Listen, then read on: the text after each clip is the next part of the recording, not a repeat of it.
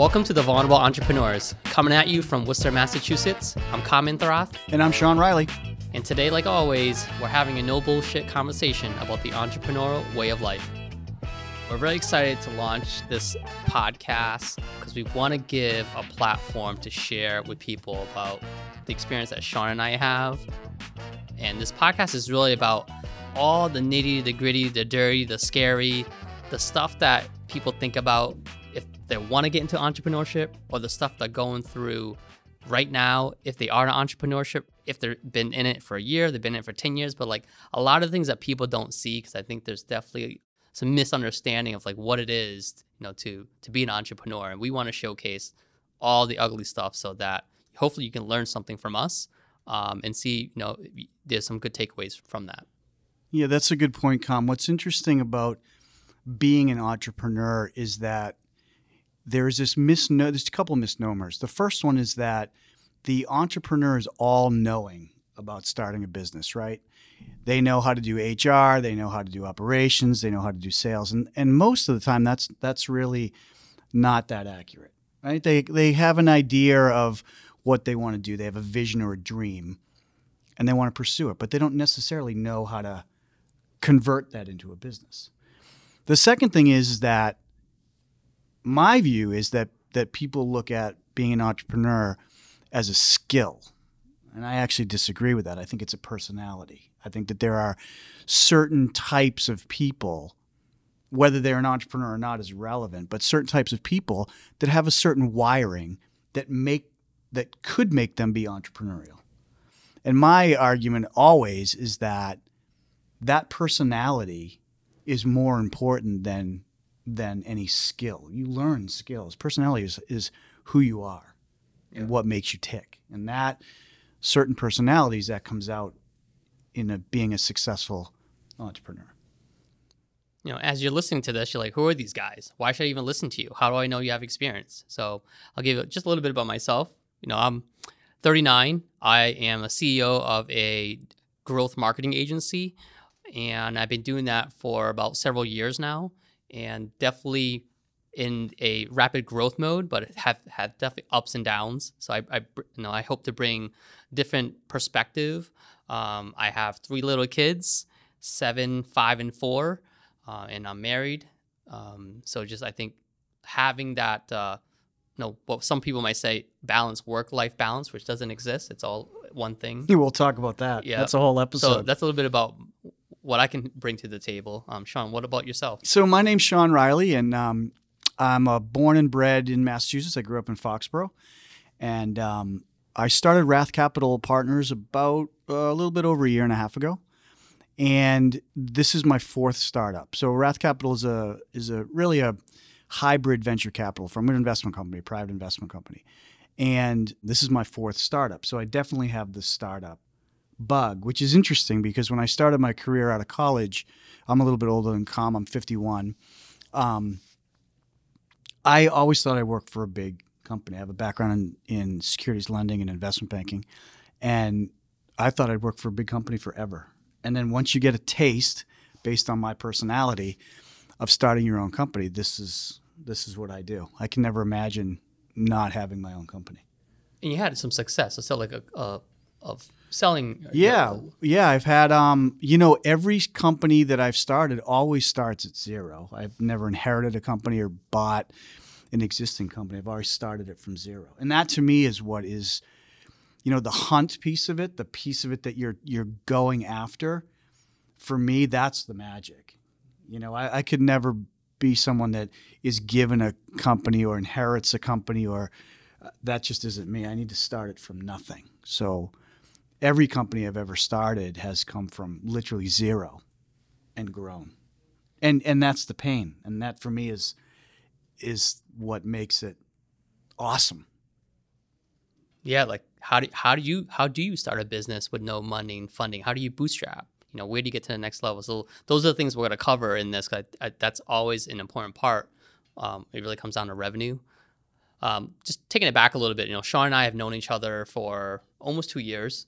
We first met and worked on a project together into another project, and then we kind of just became buddies. I think I would confide in him talking about entrepreneur things, some challenges I'm having, asking his advice if it's finance or people, how to scale, how to do proposals, or where do I go for new markets.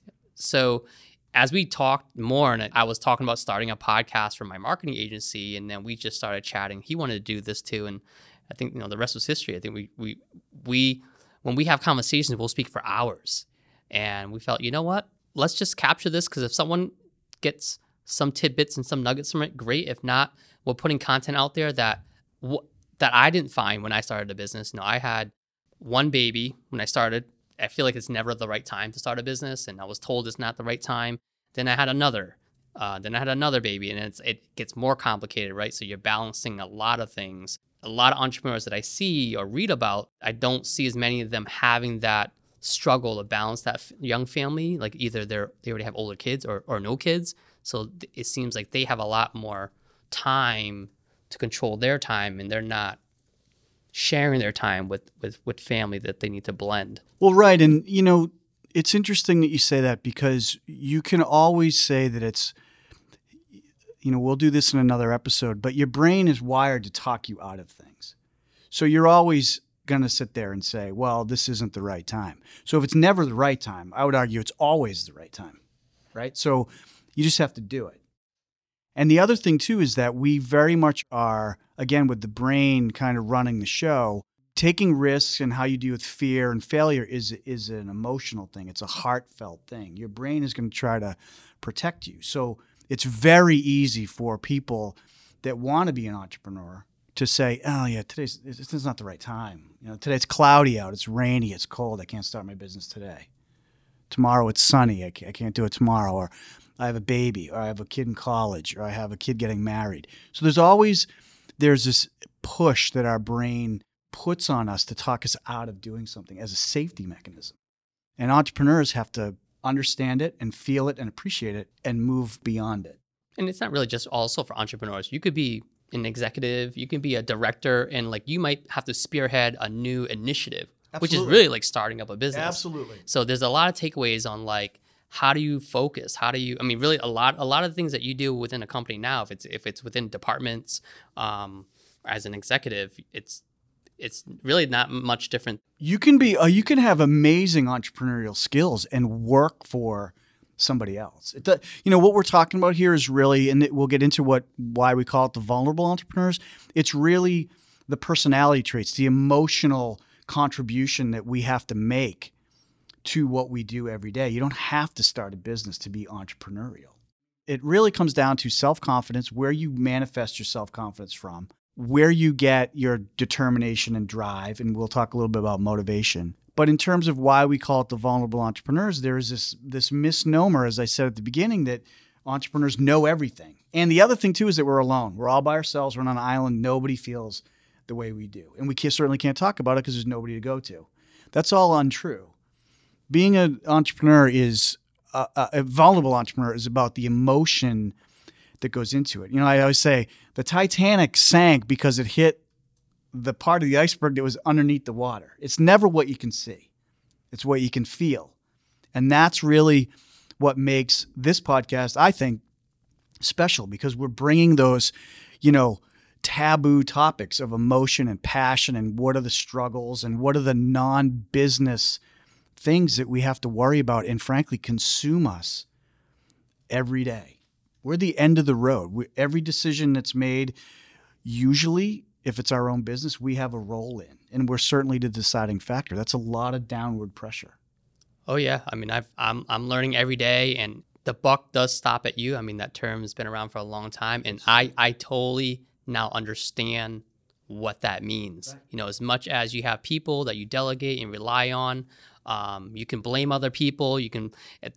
Everything at the end of the day comes back to you. The decisions you make, the people you hire, every single choice has an impact. And what is always your vulnerable or your emotional response to that? Some people can be great, have great entrepreneurial skills. They know business, they know finance, they know all these different types of skills. But being a leader is an emotional thing to a large degree.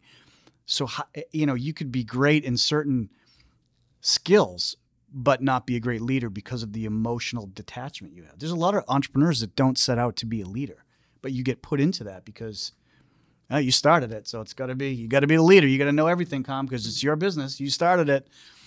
So that's why we want to talk about in this podcast, what makes us vulnerable and what is that vulnerability that we can turn into success? How do we deal with self-confidence or lack of self-confidence? How do we deal with drive and motivation? What keeps us going, even in failure? How do we deal with failure? And how do we deal with fear? And we're not just doing this podcast for us. We're going to have amazing special guests who are other entrepreneurs or other influential leaders and across different industries. And we're going to break down what's working, what's not working for them. Besides guests, we're going to have just topics that we're going to be looking to get feedback from you, but also topics that Sean and I live every day and really breaking that down too. So we really want to make this a resource, but also a community. Absolutely. I mean, this isn't just for you. I always say this, if I'm the smartest guy in the room, there's a big problem. I'm not the smartest guy in the room. So this is not so much just for our listeners, it's with our listeners. We're doing this with them, not just for them. We're all together in this big, massive, disconnected group called entrepreneurs. Find us on Facebook and LinkedIn at The Vulnerable Entrepreneurs, Twitter and Instagram at The VE Podcast, The VE, Vulnerable Entrepreneur Podcast. And join the conversation by visiting us on our website, thevepodcast.com, and email us at hello@thevepodcast.com. Thanks, everybody, for joining us today. That wraps it up. We understand that every minute of your day is valuable, and we appreciate you spending time with us today.